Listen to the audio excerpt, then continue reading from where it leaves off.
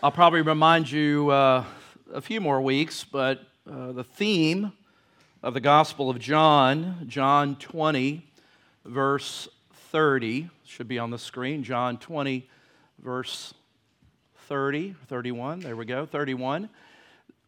John wrote this at the end of the book of John, what we call the book of John, and he gave what it was his purpose in writing. He said, "These are written, everything previous, so that you may believe." Everything that John was writing had an intentional purpose to foster belief that Jesus is the Son of God, that Jesus is who he claimed to be. When you buy a book, when I buy a book, a lot of times if I'm not familiar with the author or I'm curious about what he's written about, most books have something on the back or the jacket cover where they have endorsements. And there's times in which I may not be familiar with a particular author, but I'll look on the back, and if it has people that I respect, that I'm familiar with, then that kind of is an endorsement for that author that I'm like, okay, well, I may check that out. If that was their endorsement, then it's probably good to go. There's an endorsement of the person that we're going to look at this morning, John the Baptist, and the endorsement is in Matthew 11:11. In Matthew 11:11, it says, "Truly I say to you, among those born of women, there has arisen no one greater than John the Baptist. Yet the one who is least in the kingdom of heaven is greater than he." Kind of goes back and says, those previous up to John the Baptist is the greatest who's lived. But yet, as great as he is the least to those who will come and follow and receive Christ afterwards. So it's looking in the past and looking in the future. And what's significant about that particular endorsement is the one who gave that endorsement. And Jesus Christ himself is the one who said that there is none greater than John the Baptist. And this morning we're going to look in, as we continue in our section by section, sometimes verse by verse study of the book of John that we began a few weeks back. The title of the message this morning is John the Baptist, a Profile of Greatness. Now again, Jesus is the one that referred to him as great. He didn't say that about himself, John the Baptist. And remember, John the Baptist is a different person than the author of what we're studying, the Gospel of John. This is the Apostle of John. The Apostle John was one of the 12 disciples. John the Baptist was not a disciple in the sense that he was not among the 12 that followed Jesus. But we see him introduced here in the beginning of John, the Gospel of John. And why bring him in? What is his significance? And we're going to unpack that this morning. And this morning as we look through this, and I hope that you use the listener's guide that's in your bulletin. That's just a tool for help you to be more engaged with Scripture. Many of you don't know the Bible. You're unfamiliar with the Bible. You're unfamiliar with teachings of Jesus. That's why I put this in here as a help. But if you don't use it, then it's of no use to you. So it is to help you as we go along. That's for you to follow and be more engaged with what you're learning and retaining if you're interested in knowing what the Bible says. And I hope you are, and I believe that's why you're here today. But this morning, as we unpack this profile of greatness, I want us to look at three aspects of John the Baptist that we're talking about, and three simple things that we're going to see and why I believe Jesus referred to him as great. And there are principles that if we desire greatness, the world has a much different standard of what we call great. We say, Steve Jobs, the founder of Apple, he was a great man, right? Or we say about this person or that person that they're great because of maybe their wealth or their accomplishment or whatever it is. But I think really when Jesus says somebody's great, I think that kind of trumps everything, doesn't it? So we need to pay attention to that. There's three simple things that I think are significant if we're wanting to say what is the recipe of greatness, then I think we can learn some things from John the Baptist. Number one that we want to look at is, first of all, John knew who he was. John the Baptist knew who he was. Verse 6 tells us there's three words that we'll look at. First one is in verse 6. It says there was a man sent from God. First of all, John the Baptist was a man that was sent. He was commissioned. You know, throughout history, there's been significant people in church history that have been sent by God, and people flocked to them because of the truths that they were speaking. This month, at the end of October, traditionally is called Reformation Sunday. 505 years ago, in 1517, God raised up a Catholic monk teacher in the seminary and opened his eyes as he began to study the book of Romans. And he began to see through the lens of the Holy Spirit that salvation is a work of grace, that we are justified by faith in Christ alone, not by works. And this man was Martin Luther, and God used him to reinvigorate and the truth into the church, and people flocked to him, and what we call the Reformation was birthed at the insights and the way that God used him. In the 1700s in England, during a very dry, dark time in the church in England, in which spirituality was certainly at a low point, God raised up two brothers, John and Charles Wesley, and used them to return back to a heart, a passionate love for Christ. In 1948, in Hollywood, there was a man who God was using, and he put up a tent in Southern California, and it sparked a global revival, and that man was Billy Graham. So God has always used people in church history that have been messengers and sent by God for the truth, and God, certainly the granddaddy of them all, is John the Baptist. He was the first one to announce and point people to Jesus, and people came to him. But there's another word there in verse 7. Not only was he sent, but he was a witness. Verse 7. He, John the Baptist, came as a witness to bear witness about the light that all might believe through him. He wasn't the light, as you read there. He was a reflector of the light. He reflected the light of Jesus. And then verse 23, there's a third word. It says in verse 23, Jesus or John the Baptist said about himself, and we'll look at this dialogue a little bit, but he said, I am the voice. The voice. He was a voice. I am the voice of one crying out in the wilderness, make straight the way of the Lord. Now, what's interesting is that John the Baptist is quoting an Old Testament passage. He's quoting from Isaiah chapter 40. I always love to hear a British say Isaiah. They say Isaiah. You know, I always think you sound more godly if you have a British accent. But Isaiah chapter 40, he's quoting because they understood, these Jews, they understood the Old Testament. And so he's quoting the passage in Isaiah chapter 40, where in Isaiah, speaking figuratively, prophetically, if you will, a voice cries in the wilderness, prepare the way of the Lord, make straight in the desert a highway for our God. John says, I am that voice. When people traveled around, they didn't have a highway system like we have it today. Later, the Romans, we know, began to develop a highway system that connected the Roman Empire.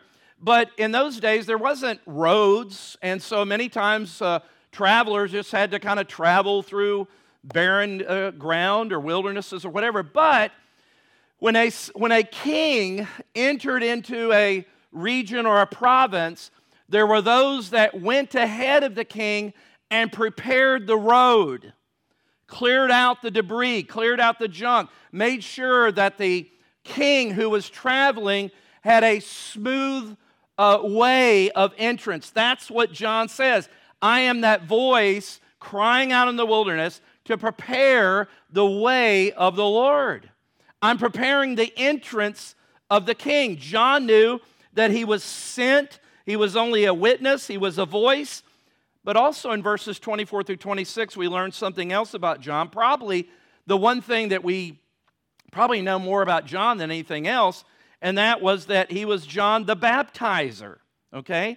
He was John the Baptizer. He baptized outside of, if you came out of Galilee, there was a region there where there was the water, and John was baptizing in the Jordan, and he was baptizing and calling people to repentance. And it's important to understand when you talk about baptism, there's different kinds of baptisms that are oftentimes referred to in Scripture that are different than what we call believers' baptism, the baptism of believers in the New Testament. This was a baptism of water that was representative, listen, and it was a baptism of repentance. It was a sign of preparation. It wasn't a baptism that later on Paul would connect to identifying with the death, burial, and resurrection of Christ. It was different, but it was something the Jews in this time were familiar with because they had different washings or baptisms. In fact, if you were a Gentile, a non-Jew, and you became a convert to Judaism, you would go through a washing that would be a baptism that would be washing away the old self in order to be initiated into the Jewish community. So John is using this baptism, if you will, and he's baptizing people, and it's a cleansing of preparation to repent because the King is coming. Prepare to meet the King, all right? So John knew who he was. He was sent, he was a witness, and he was a voice. But notice, secondly, is that John knew who he wasn't. Sometimes that's more important, right? To know who you aren't. And I think here we begin to get a little glimpse of the greatness, if you will. Jesus called him great in verses 19 through 22. And this is a dialogue. There was he's out there baptizing. People are coming out there, flocking out there to listen to this radical preacher out there baptizing, talking about prepare the way for the King, to repent of their sins. Repent means to turn around, to make a change. And so the religious folks began to hear about this man out there and wanted to find out what's going on. Why are people going out there? What is the big deal? And so they sent a little delegation out there to kind of do a little interview and check him out, right? So that's what we have in verses 19 through 22 in your Bibles. It says, and this is the testimony of John, that when the Jews sent priests and Levites from Jerusalem to ask him, who are you? Like, who are you? Verse 20, he confessed and did not deny, but confessed, I am not the Christ. Your version might say, I'm not the Messiah. Christ is just the Greek equivalent of Messiah in the Hebrew. I am not the Messiah. I'm not the Christ. And then they asked in verse 21, what then? Are you Elijah? And we'll talk about that. He said, I am not. And then they said, are you the prophet? And he answered, no. Verse 22. So they said to him, who are you? We need to give an answer to those who sent us. And what do you say about yourself? I mean, they were kind of perplexed. Now look at these three questions they asked him. First of all, they asked him, are you the Messiah? Are you the Christ? In this period of time, there was great anticipation that this was the time that there would be a Messiah. There would be this one who would come and deliver God's people. So there was a lot of people in the first century, even before that, that were going around claiming to be a Messiah, claiming to be one sent from God. And so they just thought, is this another one of those? And he says, no, I am not the Messiah. And then they said, are you Elijah? Now that may seem kind of strange why they would ask that, but it actually has a very important biblical connection here that, we study the last book of the New Testament. We're fascinated with Revelation. Well, the Jews had a last book too, and their last book of the Old Testament was Malachi. And in the book of Malachi, there in verse 5, speaking again prophetically about the Messiah who was to come, in Malachi chapter 4, verse 5, in speaking about the coming of Messiah, it says that, behold, I will send you Elijah the prophet before the great and awesome day of the Lord comes. So that's why they asked, are you Elijah? Because they thought if they had it in their radar, if you will, that there would be one who would come, an Elijah that would come to prepare the way of the Lord. They were remembering that prophet Elijah, and John the Baptist says, no, I'm not. Now that's interesting that he says, I am not. Because this is where your cross-references in your Bible. Some of you don't know what all those little numbers and those references mean. You never use them. Well, use them when you see footnotes or whatever, because that connects you to other passages. You know, what I found is the Bible is its own best commentary. It helps you understand and explain other passages. So, again, John says, I am not John the Baptist. But in Matthew 17, verse 12 through 13, the scripture says, Jesus says, but I tell you that Elijah has already come. What? And they did not recognize him, but did to him whatever they please. So also the Son of Man will certainly suffer at their hands. Then the disciples understood that he was speaking to them of who? John the Baptist. Now wait a minute. You got John over here, the Baptist, saying, I'm not. And Jesus saying, yes, you are. Well, he didn't say it to him, but he says, yes, you are. But I think, again, that just speaks to Elijah's own sense of humility, that he wasn't making any claims about himself. Now understand what the scripture, the Old Testament scripture is saying, and we'll see a verse that clears this up. It is not saying that Elijah is going to be reincarnated. The Bible doesn't teach that, all right? But it helps us and gives us some clarity when we go back to the Gospel of Luke and see some things written around John the Baptist's birth. Look at Luke chapter 1, verse 13, just context. You remember in the story, the Christmas story in preparation for Jesus' birth? Now, this is speaking about John the Baptist, or John, his cousin, his earthly cousin. But the angel said to him, to the parents of John the Baptist, do not be afraid, Zechariah, that's daddy, to John the Baptist, for your prayer has been heard, and your wife Elizabeth, that's John the Baptist's mama, will bear you a son, and you shall call his name John. All right? That's announcing and talking about birth of who we refer to as John the Baptist. Skip down to verse 17. Now notice what it says. Talking about this Elijah. And then the word of the Lord through this angel says, and he will go before him.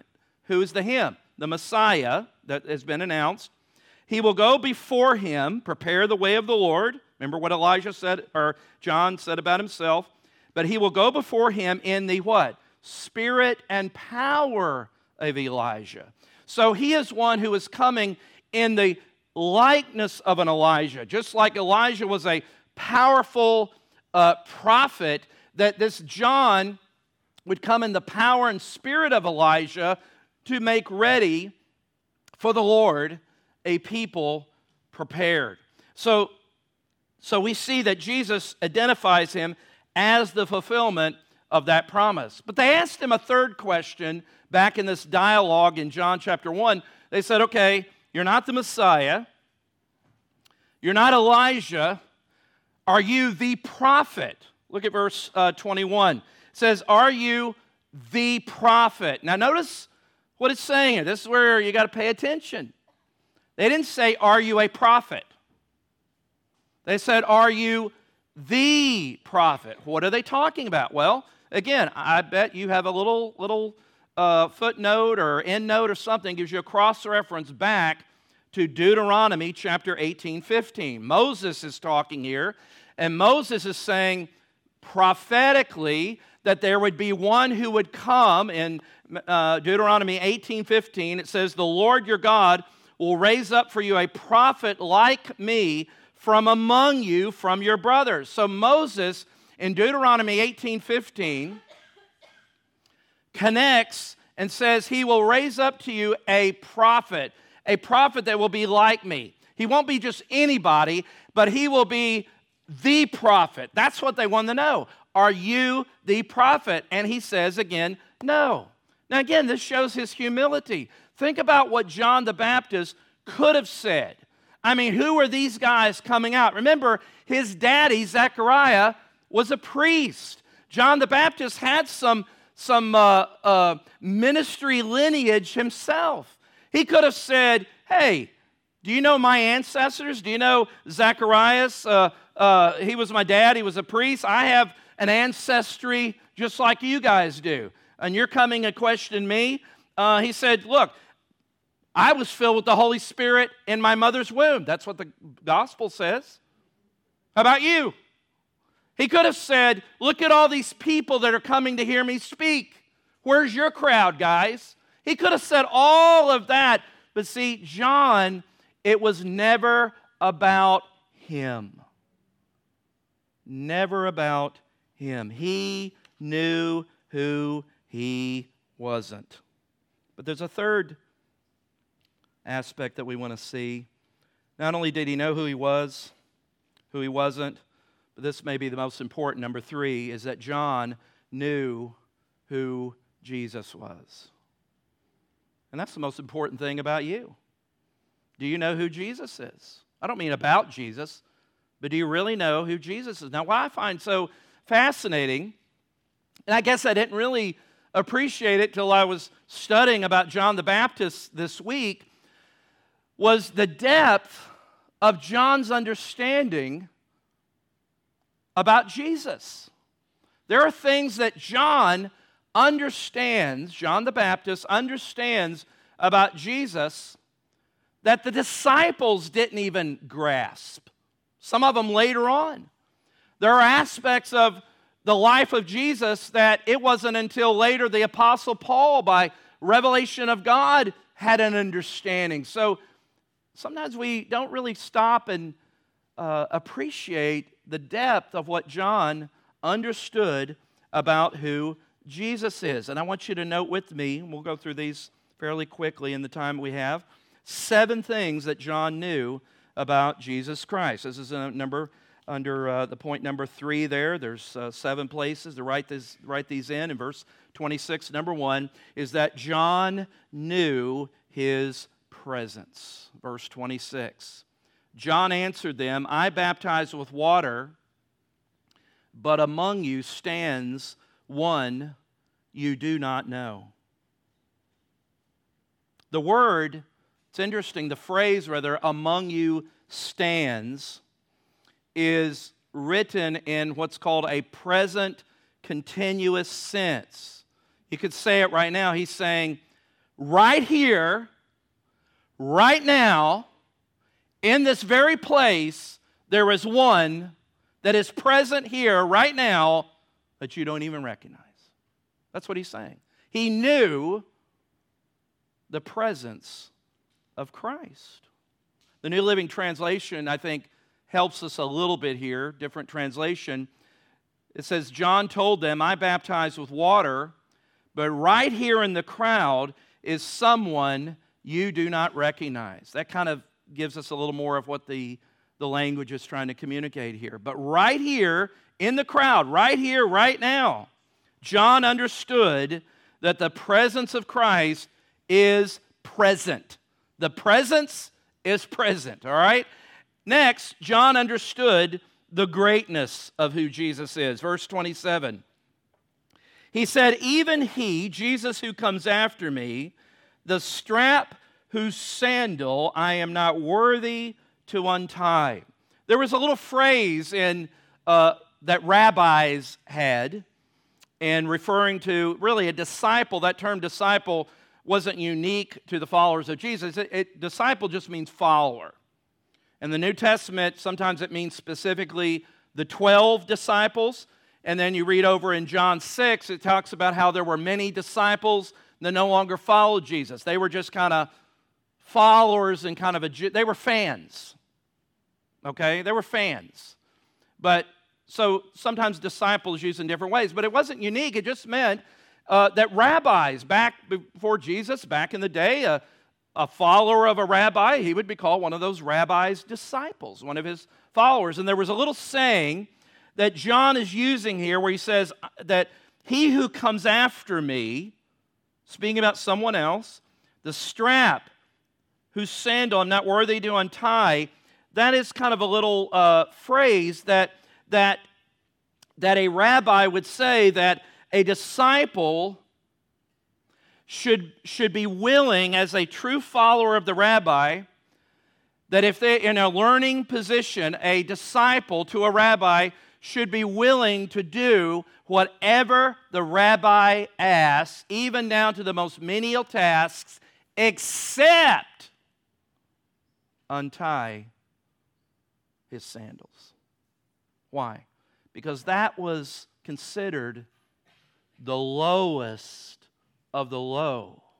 That's why it's so significant when Jesus washed his disciples' feet. Do you remember Peter, what his reaction was?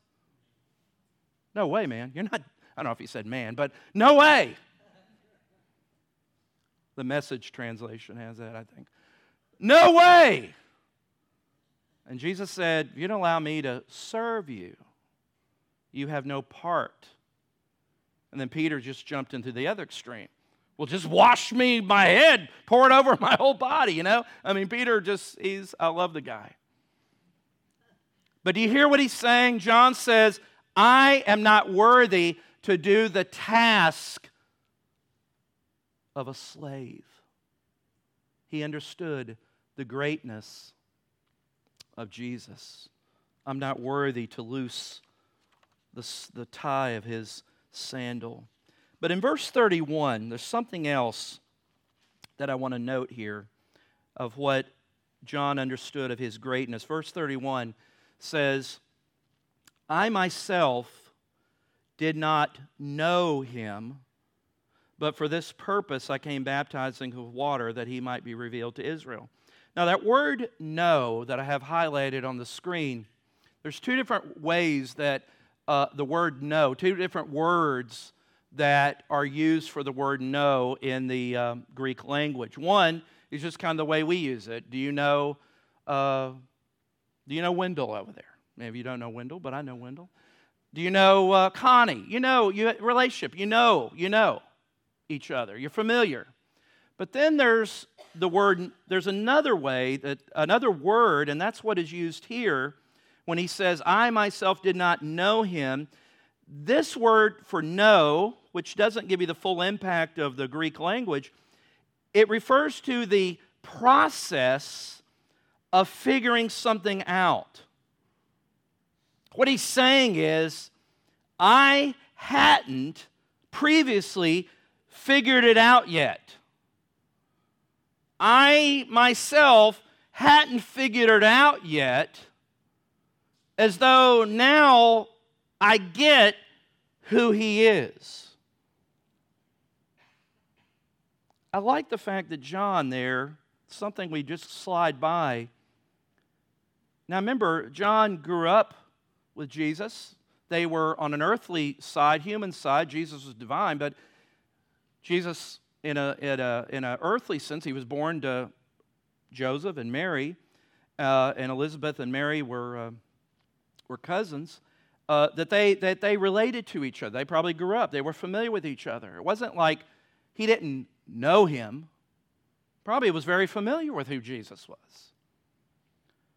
But there came a point in time that he went from just knowing Jesus in kind of a familiar way, where he said, there was a process that I came to know who this Jesus is. Now, I don't know about you, but that's a reminder for us to be patient with people who are in process of discovering, learning, seeking Jesus, isn't it?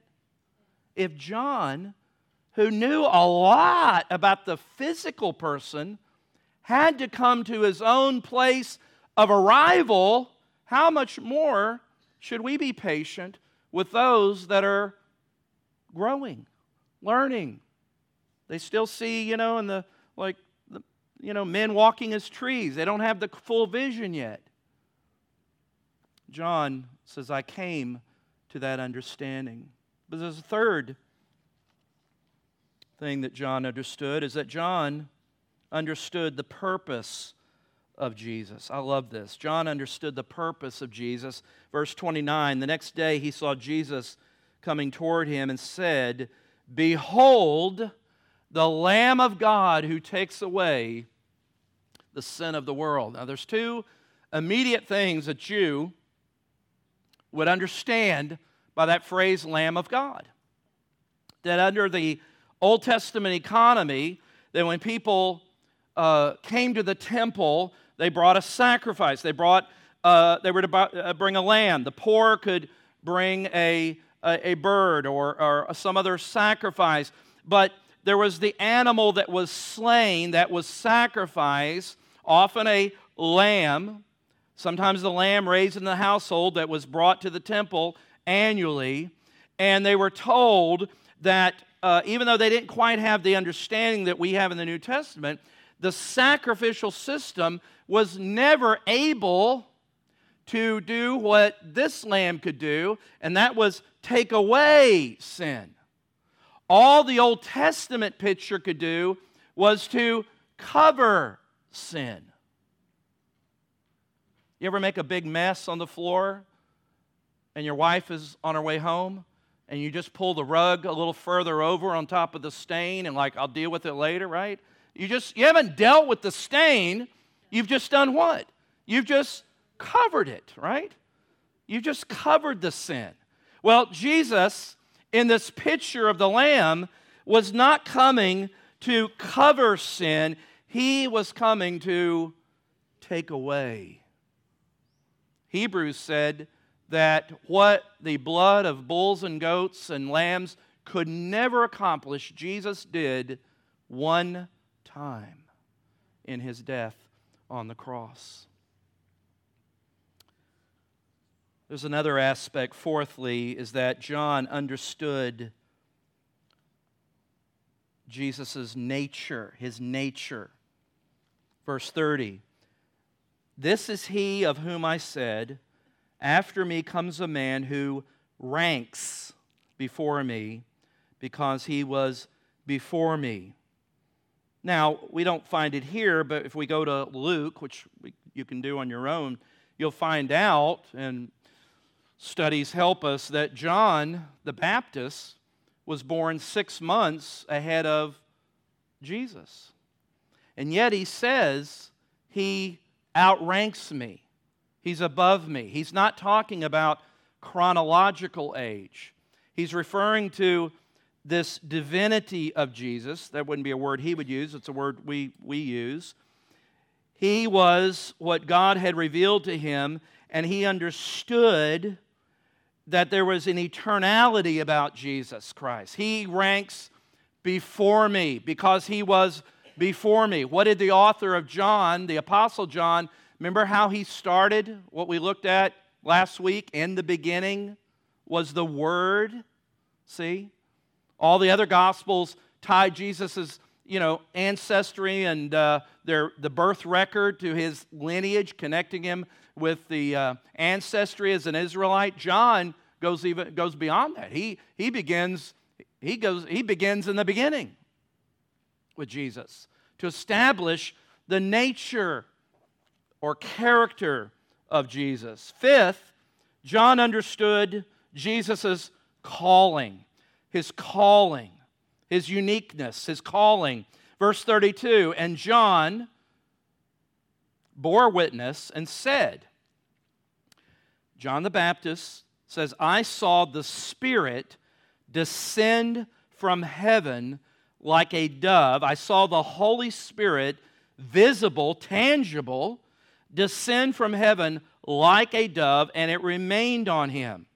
John says he actually saw, and we know this if you look in Matthew, Mark, and Luke. John the Apostle doesn't include it here, but we have a record of Jesus' baptism by John the Baptist. That's what he's referring to.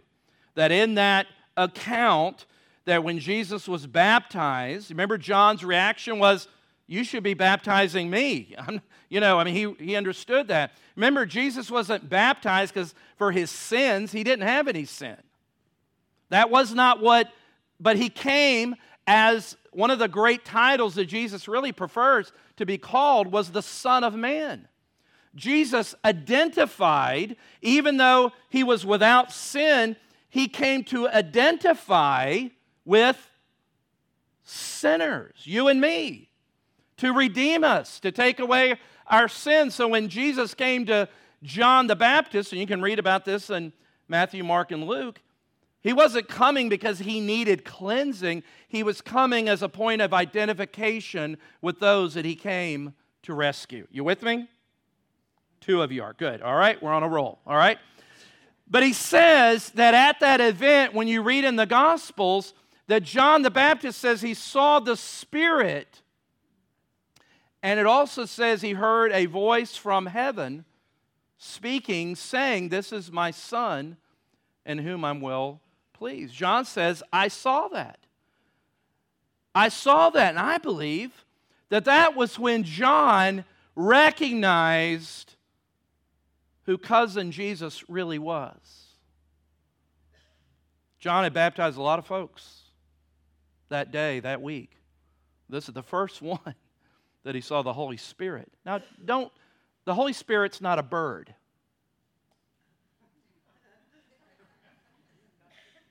Now, you laugh, but we got this, little bird. It's not a bird. It says, like a dove. What is a dove? A dove is a picture of gentleness. Okay? The Holy Spirit's not a bird with feathers, all right? Just thought I'd throw that out. I know some of you are wrestling with that theological dilemma there. But he saw the Spirit of the Lord. And it's interesting, when you read through the book of Acts, anytime the Holy Spirit descended, there was always a visible manifestation of the Spirit. That's a freebie. We'll look at that some other time. But the Holy Spirit, there's always a visible manifestation. 6, John understood his power. Connects with this, verse 33. We read this earlier. I myself did not know him, but he sent me to baptize with water, said to me, "He on whom you see the Spirit descend and remain, this is he. This is the one who baptizes with the Holy Spirit." John was baptizing with water, but this one that was to come was going to baptize. The word baptize just means to immerse.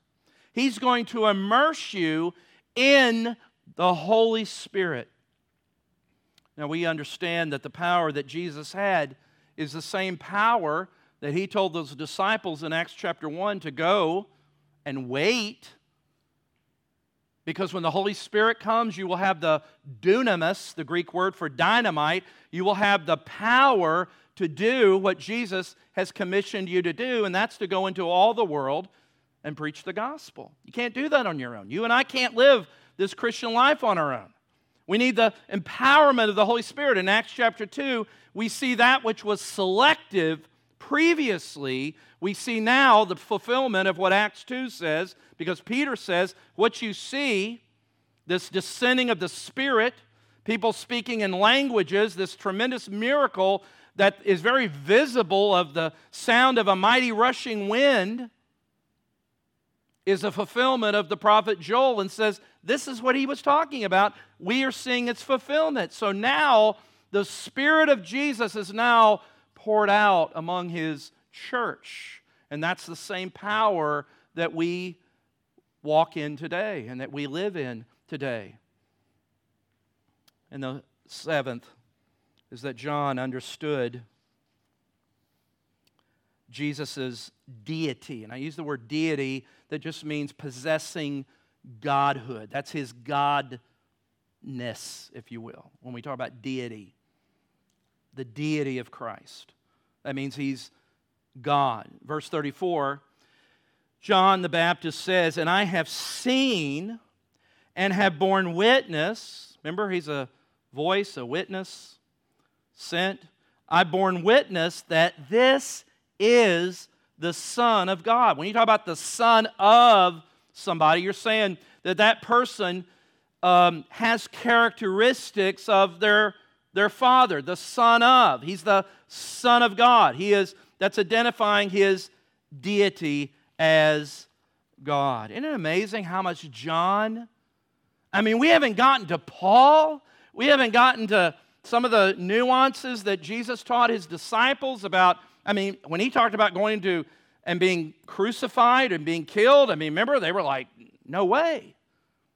But yet, John the Baptist had a tremendous understanding of who Jesus is. And yet, what is so remarkable, remember, the theme or the title of this message is the greatness of John the Baptist.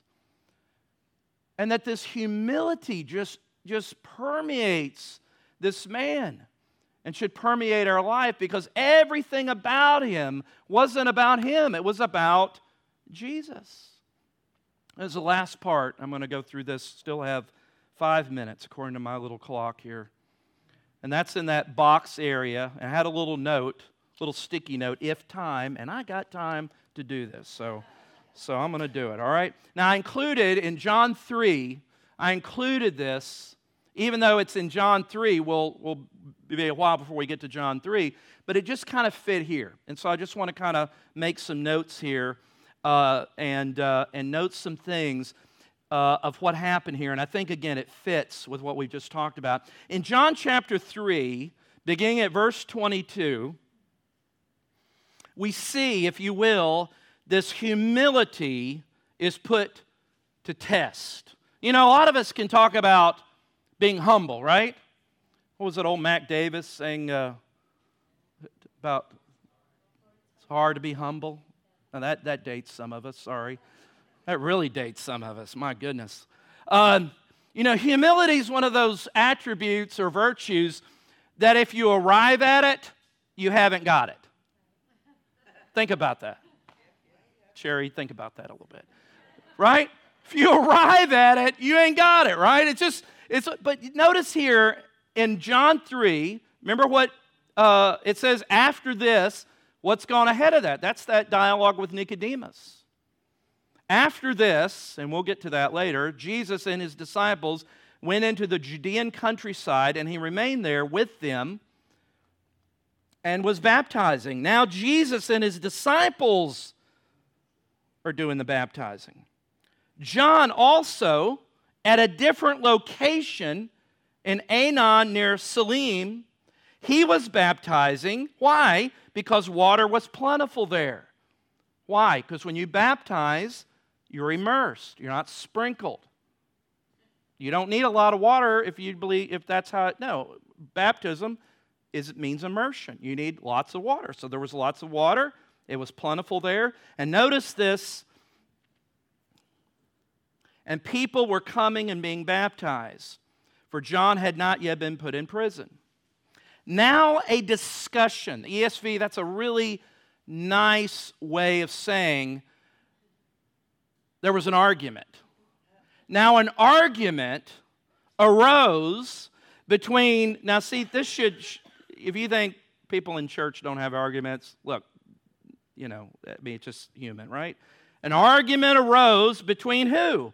Some of John's disciples and a Jew over purification. They were arguing about the nature of this baptism. And that's John's disciples, John the Baptist's team, if you will. His disciples came to John the Baptist, and said to him, notice they call him rabbi, teacher, that's all it means.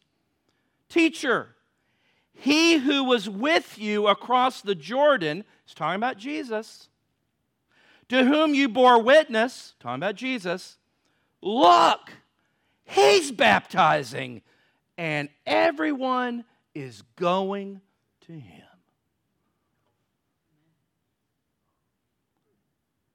Boss, you better do something about this. You're going to lose your ministry. You see what they're like, everybody's going to him. We had the crowds, and now what are they doing? They're going to see Jesus. And I love the way John responded when he heard that everyone is going to him. Look at verse 27. John answered, a person cannot receive even one thing unless it is given him from heaven. John knew, and here's what you can write in there, John knew the security of God's sovereignty. John is like saying, when he's talking about God's sovereignty, he's saying, do you not think God knows what's going on? Do you not think God's not aware that this is what it's all about? John had the security of God's sovereignty, and what we'll see, it's like, look, my season, I had a very specific role. Remember what his role was? He was a witness. He was a voice. He was sent with a purpose to prepare the way of the Lord. And guess what? The king has arrived. He's come. So, it's all good. They should be going to him. That, guys, thinking about his little disciple group there, that's what the whole point of all this is about. It's about Jesus. It's not me holding on to my little turf. He had the security of God's sovereignty, that God's in control of this thing, that God's holding the wheel of life. The second thing he answered to them, he says, I am not the Christ. He said that previously. What he's saying, he said John accepted his humanity. John accepted his humanity when he said, I am not the Christ. It's like he's reminding them, look, I am not God. I'm not in charge of this thing. You ever tried to be God? Well, not maybe the God, but you ever tried to, when you take things and you get upset when things aren't in your control, right? Every time you worry, basically that's taking things away from what God should be done. You're like, hey, I think I need to spend a little time worrying about this God. You ever got upset with God because it seemed like God let something go out of control, right? We need to be reminded that we are human. We are mere creatures. We do not know everything. We are totally submitted our lives into the hands of God. John the Baptist accepted, look, I'm just a voice. I'm just a messenger. Third answer he gave, where he said, I have the joy of the bridegroom's friend whose bride has come. John had the joy of serving Jesus. Now here's where we get this, verse 29, and I'm using the New International Version because I just think it brings it out a little clearer for us. He makes this connection in talking about a wedding. The bride belongs to the bridegroom. By the way, when we get to it in John 2, the very first miracle that Jesus gives of the 7 in the book of John is at a what? At a wedding. So this picture of Jesus being the groom and the church and his body, the people being a bridegroom, that was a picture. That was just a picture that is woven throughout Scripture. So John says, making this connection, and says the bride, the body, the church, the people, they belong to the bridegroom. He's saying, look, these people aren't mine. They belong to the bridegroom. The friend, I'm the friend, he says, who attends the bridegroom, waits and listens for him, and is full of joy when he hears the bridegroom's voice. That joy is mine and is now complete. You see what he's saying? I am nothing more than like a best man. I'm the friend. I'm not there to marry her. It's not my wedding. I'm excited when I hear the groom and the bride coming together. He said, that's my joy. My joy is seeing the success of the mission of Jesus. He said, and I'm joyful in that. And the last thing he says, something we're familiar with.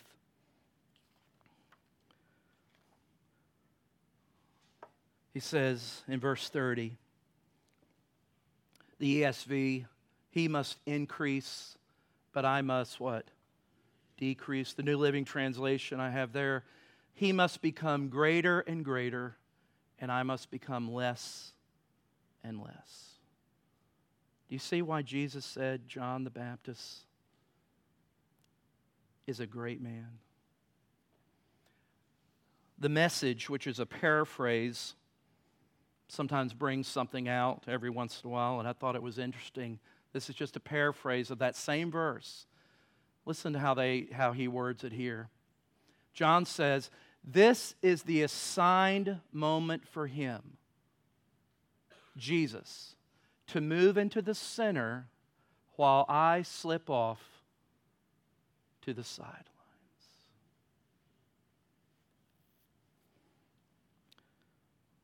That I want to be and have people, when they look at my life, past or future, past, present, or future, I want them to be impressed with Christ. What do you want in this church? To be impressed with this, that, and the other, because we give you little cute outlines, we got good music, this, that, and the other. Don't be impressed with Grace Church. We're just collected sinners that figured out how to do it a little different and maybe a little better than some, but that's it. I want you to pray these two prayers this week. To have a great life like John, here's a challenge. Ask God this week for the wisdom to know who you are. Who are you? Sometimes people ask us, well, I work here, I married this person. No, who are you? Who are you? I'm a child of God. That's what the Bible says. My life is meant to be sent by God, to be a witness, to be a light, to be a voice. Pray and say, God, show me. That was a question they asked John the Baptist, said, who are you? And then ask God for the humility to know who you are not. You and I aren't that big of a deal. We're not. Jesus is the big deal. And our lives, and where we get off, where I fail, by God's grace, not in some great moral calamity, but you know where I fail the Lord? It's when people look at my life and I'm not reflecting Jesus. Because I got a lousy attitude in the checkout line because the cash machine or the checker, something's messed up and I got to stand there and wait 10 minutes. I got a lousy attitude with somebody working in my house. They're not going fast enough. They're going to charge me more. Now, am I supposed to just laugh and act like a fool? No, but I'm saying everywhere I walk, it isn't the big things.